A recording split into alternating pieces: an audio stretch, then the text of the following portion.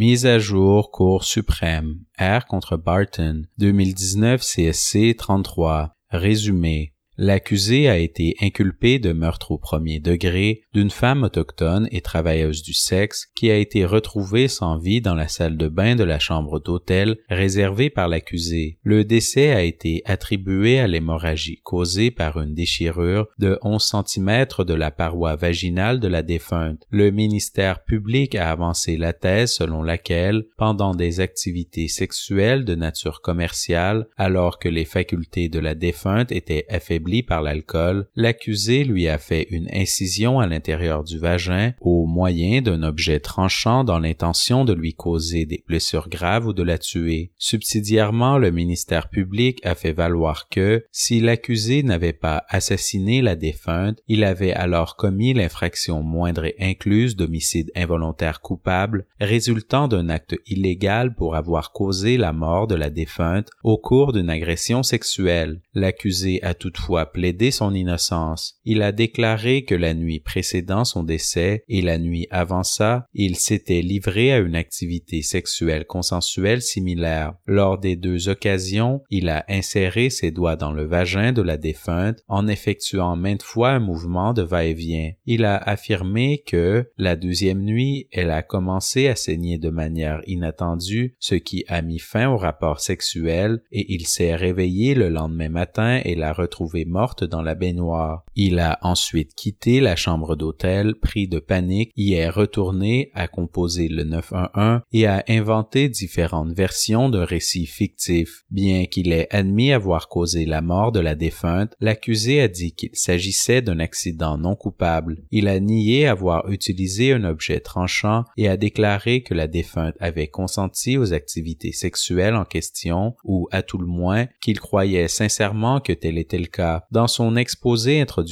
au jury, le ministère public a qualifié la défunte de prostituée, expliquant qu'elle avait établi avec l'accusé des rapports lucratifs la nuit précédant son décès. En outre, sans présenter de demande au titre du paragraphe 776.11 et 2 du Code criminel pour produire une preuve de l'activité sexuelle antérieure de la défunte, l'accusé a longuement témoigné de l'activité sexuelle à laquelle il s'était livré en compagnie de la défunte. Le ministère public ne s'y est pas opposé. Le juge du procès n'a pas non plus ordonné la tenue d'une audition distincte sur l'admissibilité de cette preuve et sur l'utilisation qui pouvait en être faite. Le jury a acquitté l'accusé. La cour d'appel a accueilli l'appel du ministère public, annulé l'acquittement de l'accusé et ordonné la tenue d'un nouveau procès pour meurtre au premier degré. Arrêt. Le juge en chef Wagner et les juges Abélak et Karakatsanis sont dissidents en partie. Le pourvoi est accueilli en partie. La tenue d'un nouveau procès pour homicide involontaire coupable est ordonnée. Les juges moldaveurs côté Brown et Rowe. Le juge du procès a fait erreur en ne se conformant pas aux conditions impératives de l'article 276 du Code criminel. L'erreur en question a eu un effet d'entraînement, surtout quant aux directives données sur la défense de la croyance sincère mais erronée au consentement communiqué que l'accusé avait invoqué. Plus précisément, le non-respect du régime de l'article 276 a entraîné le défaut d'exposer et de prendre correctement en compte les éléments de preuve trompeurs et les erreurs de droit découlant du moyen de défense invoqué par l'accusé. Cela a donné lieu à une erreur justifiant l'infirmation du verdict et la tenue d'un nouveau procès. Cependant,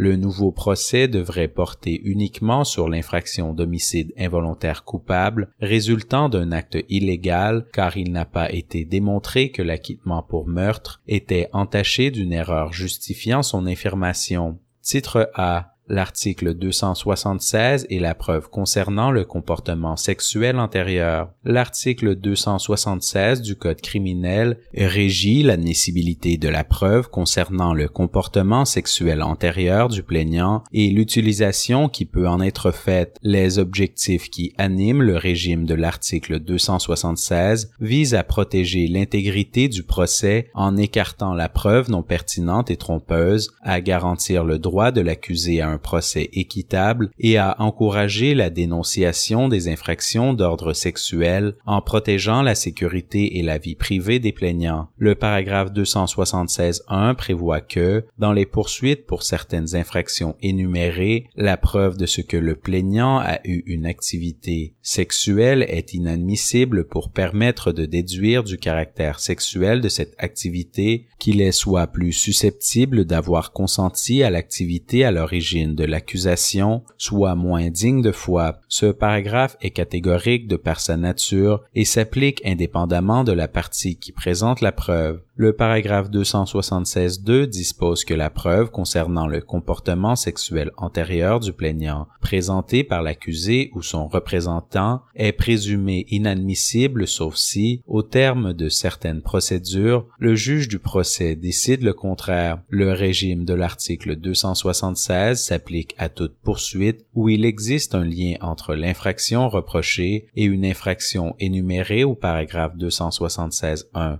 Même si le document d'inculpation n'en fait aucunement mention. La preuve présentée par le ministère public concernant le comportement sexuel antérieur est assujettie au principe de common law énoncé dans l'arrêt R contre C. Boyer 1991 de RCS 577, titre B.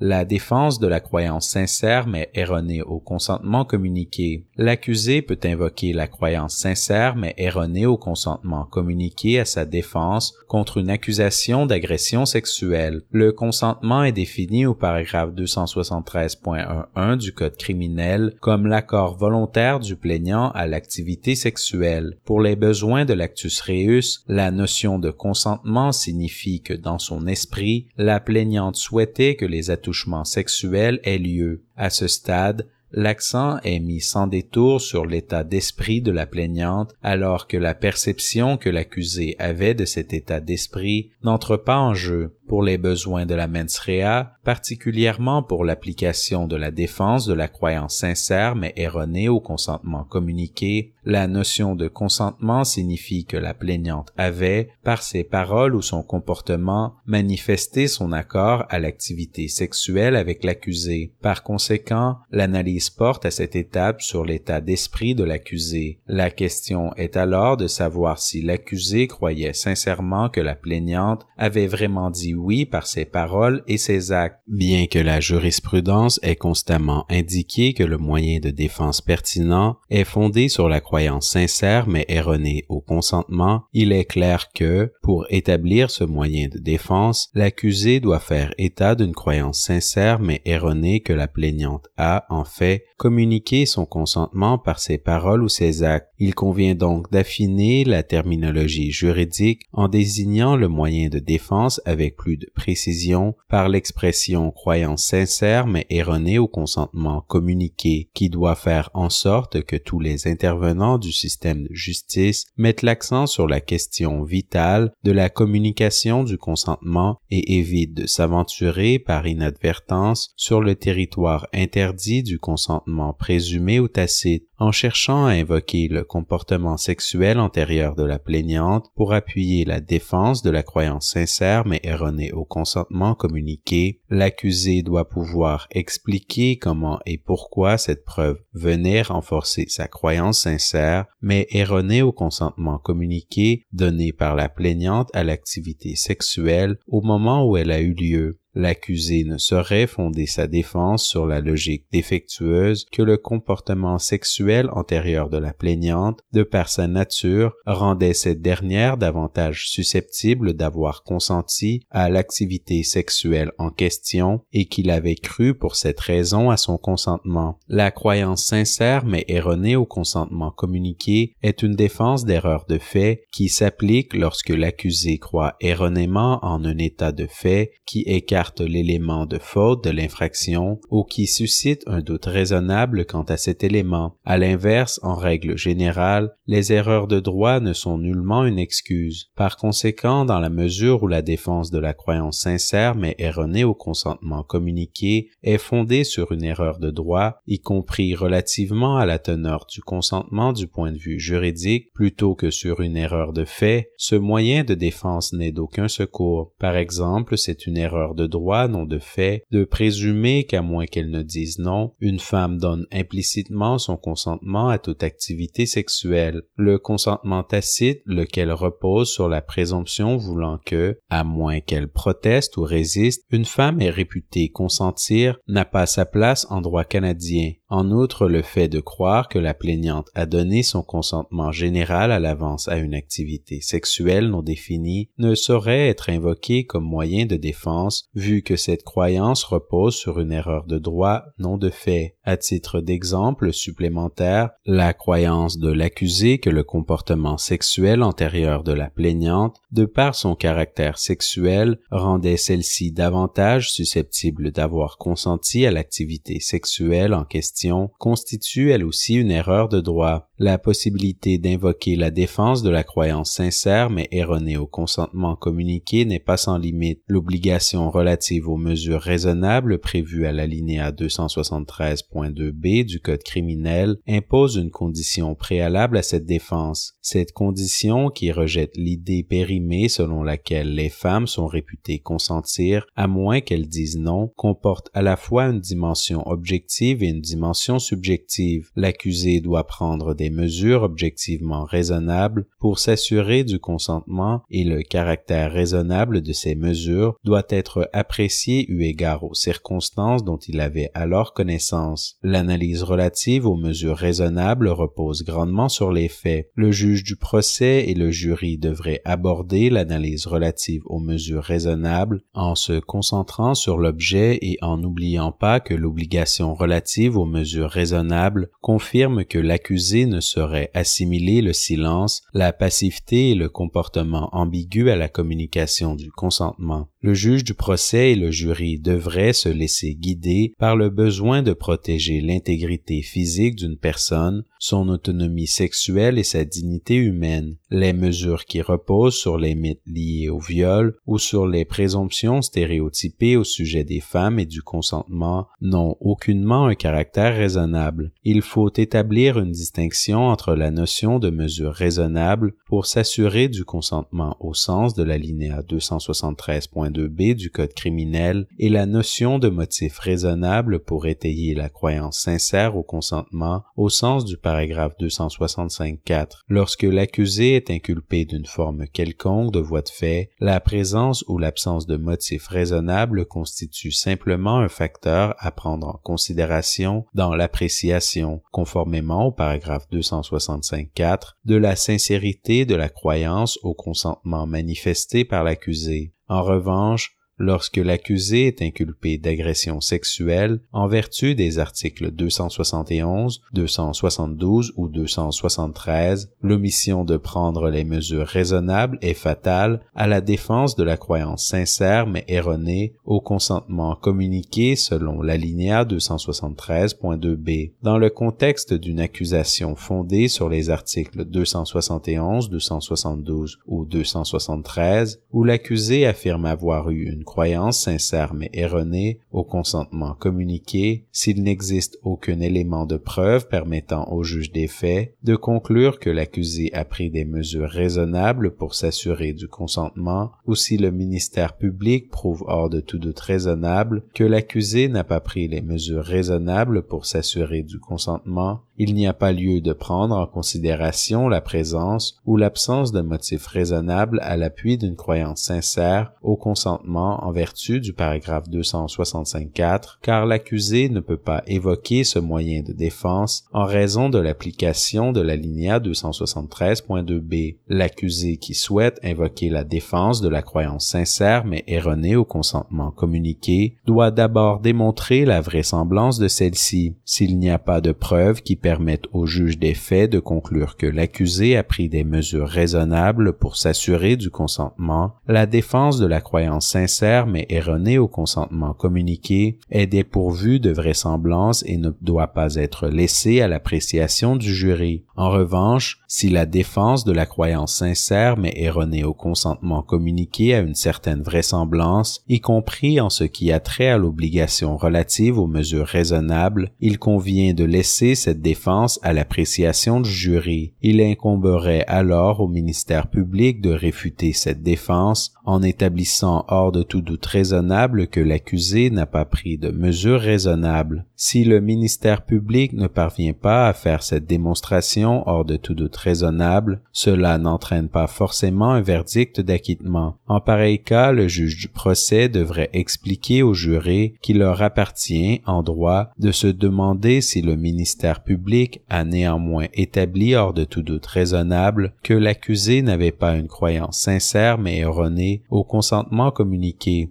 Cette exigence découle du fait que la défense en question porte en définitive sur une croyance sincère mais erronée au consentement communiqué, non sur les mesures raisonnables. Au bout du compte, si le ministère public ne réussit pas à réfuter la défense hors de tout doute raisonnable, l'accusé aura alors droit à un acquittement. Titre C. Application. Sous-titre 1. L'applicabilité du régime de l'article 276. En l'espèce, le ministère public ne s'est pas opposé au témoignage de l'accusé à propos du comportement sexuel antérieur de la défunte, mais son omission n'était pas fatale. C'est au juge du procès qu'il revient en définitive de faire respecter le régime obligatoire de l'article 276 et non au ministère public. Il est aussi manifeste que la poursuite porte sur une infraction énumérée au paragraphe 276.1 parce que l'infraction reprochée en l'espèce, le meurtre au premier degré, découlait d'une agression sexuelle armée, soit une des infractions énumérées au paragraphe 276.1.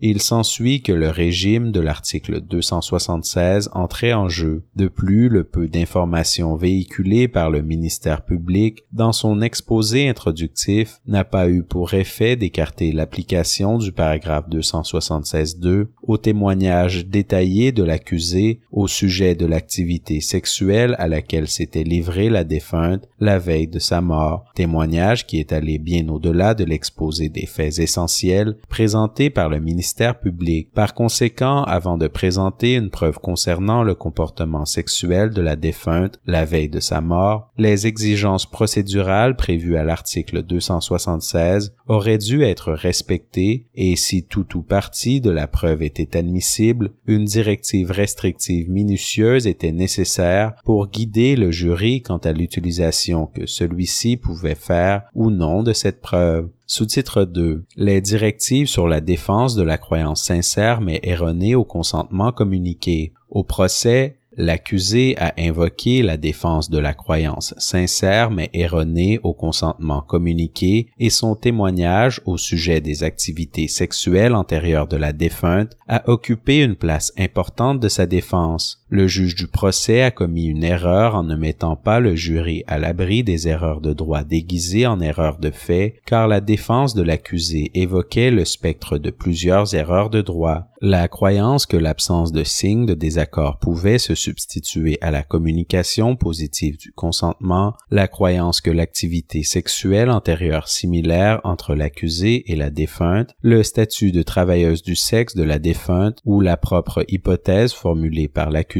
selon laquelle ce que pensait la défunte pouvait se substituer au consentement communiqué à l'activité sexuelle au moment où elle a eu lieu, le fait de croire que la plaignante pouvait donner à l'avance un consentement général à tout ce que l'accusé voulait lui faire et la déduction que la plaignante est plus susceptible d'avoir consenti à l'activité sexuelle en question en raison de ses activités sexuelles antérieures et du caractère sexuel de celle-ci. Il incombait au juge du procès de mettre en garde le jury contre le fait de s'appuyer sur ces erreurs de droit. L'absence de directive en ce sens a eu un effet immédiat sur la défense de la croyance sincère, mais erronée au consentement communiqué, car elle a permis au moyen de défense de faire son chemin sans que ces erreurs de droit ne soient corrigées, privant ainsi les jurés des outils dont ils avaient besoin pour procéder à une analyse appropriée. Cette erreur était inextricablement liée à l'omission de tenir une audition en application de l'article 276 qui aurait donné lieu à un examen rigoureux de l'admissibilité et des utilisations permises de la preuve relative au comportement sexuel antérieur de la défunte et permis d'éliminer les erreurs de droit que soulevait le moyen de défense de l'accusé. Sous-titre 3.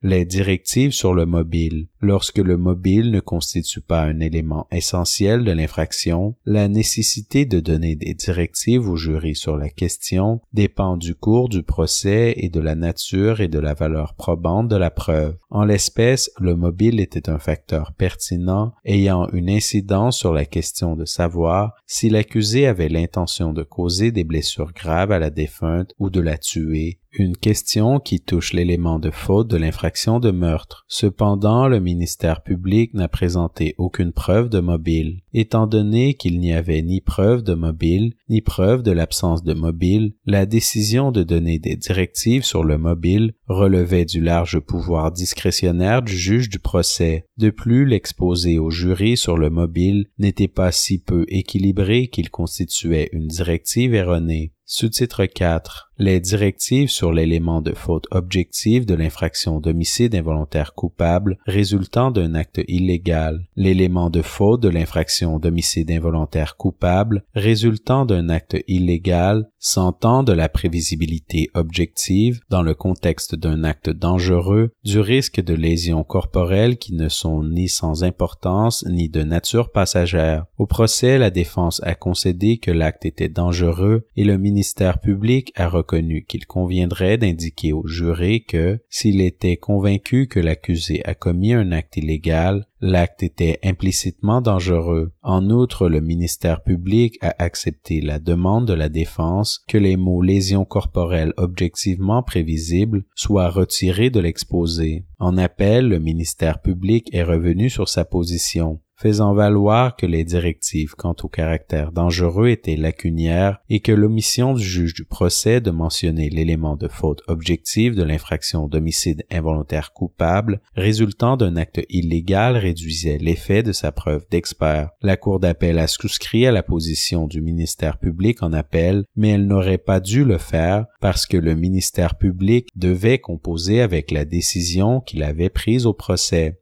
5. Les directives relatives au comportement après le fait. Étant donné les soucis relatifs à l'équité procédurale, à savoir le droit restreint du ministère public de porter en appel un acquittement et les exigences auxquelles doivent satisfaire les cours d'appel lorsqu'elles soulèvent de nouvelles questions, la Cour d'appel n'aurait pas dû ordonner la tenue d'un nouveau procès sur la question du comportement après le fait. Le ministère public a participé activement à la rédaction de l'exposé au jury et il n'a jamais demandé de directives précises intimant au jury de tenir compte du comportement de l'accusé après le fait pour apprécier sa crédibilité. De plus, bien que la Cour d'appel ait avisé les parties à l'ouverture de l'audience qu'elle entendait soulever de nouvelles questions, elle n'a pas précisé la nature de ces questions ni indiqué si une ou plusieurs d'entre elles pouvaient entraîner l'annulation de l'acquittement de l'accusé. Elle a également autorisé le ministère public à faire valoir pour la première fois certains arguments sur le comportement après le fait dans des observations en réponse et, à la fin de l'audience, la Cour a indiqué qu'une argumentation écrite supplémentaire n'était pas nécessaire. Enfin, bien qu'il ne soit pas nécessaire de trancher la question de façon définitive, il y a lieu d'avoir des doutes à propos de l'argument du ministère public selon lequel les directives du juge du procès relatives au comportement après le fait étaient défectueuses au point de constituer une erreur justifiant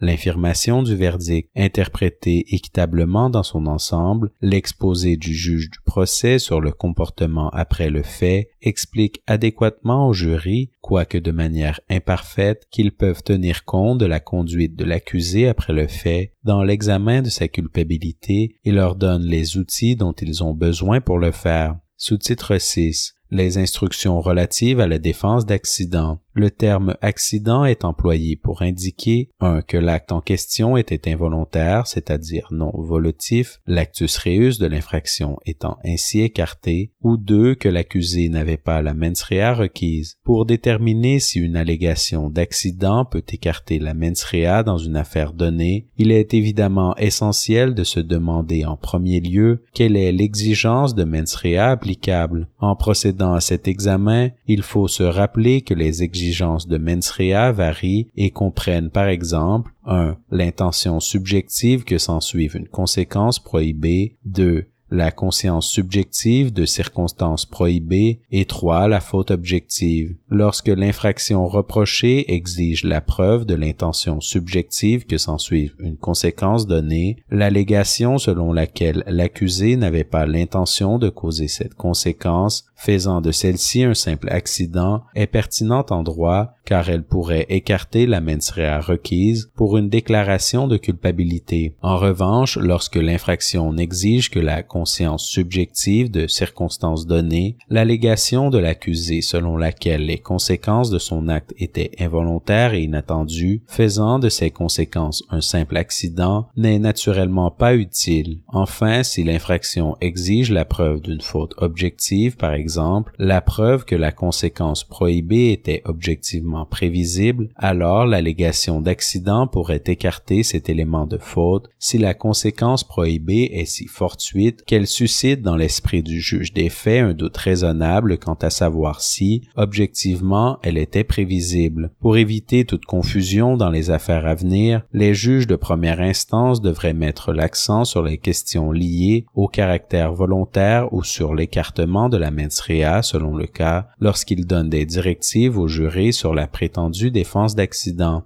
Sous-titre 7. Les directives relatives aux préjugés contre les femmes et les filles autochtones dans les affaires d'agression sexuelle. On ne saurait nier que les autochtones, et plus particulièrement les femmes, les filles et les travailleuses du sexe autochtone, ont vécu de graves injustices, notamment des taux élevés de violences sexuelles. De plus, la Cour a reconnu plusieurs fois les effets préjudiciables du racisme largement répandu dont sont victimes les autochtones dans notre système de justice pénale. Dans cette optique, notre système de justice pénale et tous ceux qui y participent doivent prendre des mesures raisonnables pour s'attaquer de front aux partis pris, aux préjugés et aux stéréotypes systémiques dont sont victimes les femmes et les travailleuses du sexe autochtones, en vue de fournir une garantie supplémentaire à l'avenir dans les affaires d'agression sexuelle où la plaignante est une femme ou une fille autochtone. Les juges de première instance seraient bien avisés de donner une directive expresse visant à contrecarrer les préjugés contre les femmes et les filles autochtones. Toute directive de ce genre ne doit cependant pas privilégier les droits de la plaignante au détriment de ceux de l'accusé. L'objectif consiste plutôt à relever les partis pris, les préjugés et les stéréotypes précis auxquels on peut raisonnablement s'attendre dans une affaire donnée et de tenter de les évacuer du processus de délibération des jurés d'une manière équitable et équilibrée et sans porter préjudice à l'accusé. Sous-titre 8. Le nouveau procès. Si l'on applique le critère énoncé dans R contre Graveline, 2006 CSC 16, 2006 1 RCS 609, la tenue d'un nouveau procès pour homicide involontaire coupable résultant d'un acte illégal est justifiée. L'omission d'appliquer le régime prévu par l'article 276 risquait grandement d'amener les jurés à adopter, consciemment ou non, des formes inadmissibles de raisonnement sur les questions cruciales de savoir si la défunte avait consenti subjectivement à l'activité sexuelle et, dans la négative, si l'accusé avait cru sincèrement mais à tort qu'elle avait communiqué son consentement à cette activité sexuelle au moment où elle avait eu lieu. L'omission du juge du procès d'appliquer le régime prévu par l'article 276 a été aggravée, sans pouvoir en être dissociée, par le défaut de mettre le jury en garde contre les erreurs de droit déguisées en erreur de fait au moment d'examiner la défense de la croyance sincère mais erronée au consentement communiqué. Il est raisonnable de penser que les erreurs du juge du procès ont eu une incidence significative sur l'acquittement de l'accusé à l'égard de l'accusation d'homicide involontaire coupable résultant d'un acte illégal et qu'il convient donc d'ordonner la tenue d'un nouveau procès pour cette infraction.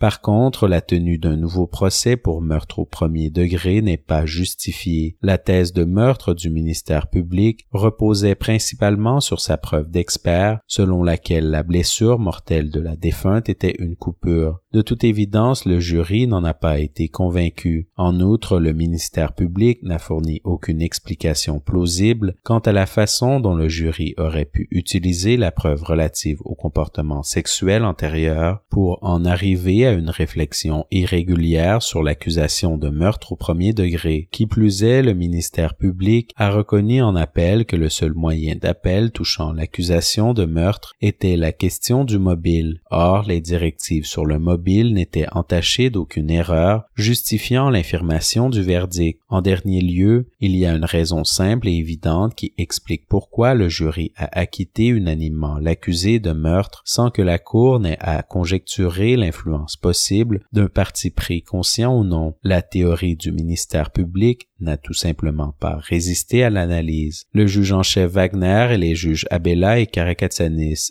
dissidents en partie. L'article 276 dispose qu'est inadmissible la preuve concernant le comportement sexuel antérieur du plaignant, sauf si l'accusé respecte les critères et procédures énoncés aux articles 276, 276.1 et 276.2. En l'espèce, le juge du procès a autorisé l'accusé à présenter une preuve de ce genre sans suivre la procédure établie par l'article 276, lui permettant ainsi d'invoquer sans restriction les antécédents sexuels de la victime. Il a aussi omis de fournir au jury des directives restrictives pour les informer que ce type de preuve ne pouvait être utilisé pour démontrer que la victime était plus susceptible d'avoir donné son consentement. Tout cela a été amplifié par le fait que le juge du procès a permis à des dizaines de reprises que l'on qualifie la défunte de native et de prostituée sans donner au jury de directives pour les mettre en garde contre le risque d'adopter un raisonnement préjudiciable sur la base de ces qualificatifs. Il n'y avait donc aucun filtre pour les antécédents sexuels de la victime et le jury n'a pas reçu d'avertissement précis de ne pas se fonder sur des présomptions préjudiciables et stéréotypées au sujet des femmes autochtones qui travaillent dans le commerce du sexe. Le jury disposait donc d'une version essentiellement non contestée des rapports de l'accusé avec la victime. Le juge du procès ne s'est pas rendu compte qu'en raison du comportement sexuel antérieur, de la profession et de la race de la victime, il fallait renseigner expressément le jury sur les dangers que présentent les attitudes discriminatoires envers les femmes autochtones, tout particulièrement celles qui travaillent dans le commerce du sexe. Il n'a fourni aucune directive conçue précisément pour mettre au jour les préjugés sociaux et raciaux susceptibles d'opérer, ce qui a rendu tout le procès inéquitable. On ne saurait affirmer que les effets préjudiciables dévastateurs de cette erreur se limitent à l'infraction incluse d'homicide involontaire coupable. Ils ont peut-être eu aussi une incidence significative sur le raisonnement du jury quant à l'accusation de meurtre au premier degré, l'incidence préjudiciable du témoignage détaillé de l'accusé sans le filtrage qu'exige l'article 276 ou sans directive restrictive a nécessairement contaminé l'ensemble du procès et toute la recherche des faits du jury. En effet, le jury a dressé un portrait de la victime en se fondant presque exclusivement sur le témoignage de l'accusé, ce qui signifie qu'il est fort probable que l'ensemble de ces délibérations ait reposé sur des prémices juridiques fondamentalement erronées et interdites. La possibilité d'un raisonnement préjudiciable a été exacerbée davantage par le fait que la victime a été décrite à plusieurs reprises comme une prostituée et une native sans aucune directive restrictive du juge du procès. Certaines garanties s'imposent dans les procès devant jury pour prévenir les préjugés systémiques qui peuvent nuire aux délibérations du jury. Les juges de première instance ont un rôle important à jouer. Ils donnent des directives aux jurés pour leur permettre de reconnaître et de mettre de côté les préjugés raciaux et autres, notamment ceux contre les autochtones et les travailleurs du sexe. Reconnaître, comme l'a fait notre cour depuis les 2 dernières décennies, que le préjugé racial est un fait social qui ne peut raisonnablement être contesté, n'est pas une insulte envers l'institution du jury. C'est un avertissement au juge de première instance d'être très attentif à la réalité non contestée du préjugé omniprésent et de donner au jury les directives qu'exige le droit. Non seulement cela n'est-il pas arrivé en l'espèce, mais l'inverse s'est produit. Des termes incendiaires ont été utilisés de manière fréquente et gratuite sans que le juge du procès ne prenne de mesures correctives. En résumé, le non-respect par le juge du procès des exigences prévues à l'article l'article 276 a créé un risque important que la preuve relative au comportement sexuel antérieur de la victime entache la perception que le jury avait de sa personnalité et de sa conduite en plus de nuire fondamentalement au fondement factuel sur lequel reposaient les délibérations du jury. Cette erreur a imprégné l'ensemble du procès et a peut-être eu une incidence significative sur les délibérations du jury, influant par le fait même sur son verdict concernant les accusations de meurtre et d'homicide involontaire coupable, étant donné l'effet préjudiciable des termes employés et le risque qu'ils nuisent à l'évaluation par le jury de la crédibilité de la victime et de l'accusé. Il est difficile de voir comment il est possible de conclure que leurs effets se limitent au verdict du jury sur l'accusation d'homicide involontaire coupable. Le risque d'effet préjudiciable sur les délibérations du jury relativement à l'accusation de meurtre n'en aurait pas été moins grand. Lorsqu'un procès met en cause des questions étroitement liées, comme c'est le cas en l'espèce, et qu'il est truffé de témoignages hautement préjudiciables, cela affaiblit les bases mêmes de la fonction de recherche des faits et du processus décisionnel du jury. De plus, l'erreur qu'a commise le juge du procès dans la directive sur le comportement après le fait est importante. Dans son propre témoignage, l'accusé a avoué avoir menti, s'être débarrassé d'éléments de preuve et avoir fourni des explications disculpatoires contradictoires à de nombreuses personnes après la mort de la victime. Il était loisible au jury de conclure que d'autres éléments de preuve incriminants relatifs à son comportement après le fait provenaient d'une vidéo captée par la caméra de l'hôtel, des éléments de preuve matériels trouvés par la police et du témoignage de nombreuses personnes. L'accusé n'a pas appelé le 911 immédiatement après avoir trouvé la victime dans la baignoire. Certains éléments de preuve démontrent plutôt qu'il a essayé d'effacer les traces de sa présence sur les lieux en tentant de nettoyer la salle de bain, en refaisant le lit, en mettant ses effets personnels dans sa fourgonnette et en réglant les formalités de départ de l'hôtel. Il a aussi essayé de cacher et de détruire des éléments de preuve en jetant dans une poubelle du stationnement de l'hôtel la serviette trempée de sang dont il s'était servi pour essuyer le sang de la victime qui se trouvait sur ses pieds et sur le plancher de la salle de bain. Il a également inventé de multiples histoires et excuses. Il est fort probable que si le jury avait reçu des directives appropriées, le comportement aurait eu une incidence significative sur son évaluation du témoignage de l'accusé et, en fin de compte, sur son verdict. Le jury a plutôt reçu des directives contradictoires et portant à confusion. Dans les faits, le juge du procès n'a pas laissé au jury le choix de tenir compte de l'incidence du comportement après le fait, comme les mensonges disculpatoires que l'accusé a avoué avoir racontés après la mort de la victime, sauf lorsque ces éléments de preuve favorisaient un acquittement. Bien que l'on s'attende à ce qu'ils fassent preuve de bon sens, les jurés doivent d'abord et avant tout suivre les directives que leur donne le juge du procès. Si ces directives portent à confusion et sont contradictoires, il n'y a pas de marche à suivre pour faire preuve de bon sens.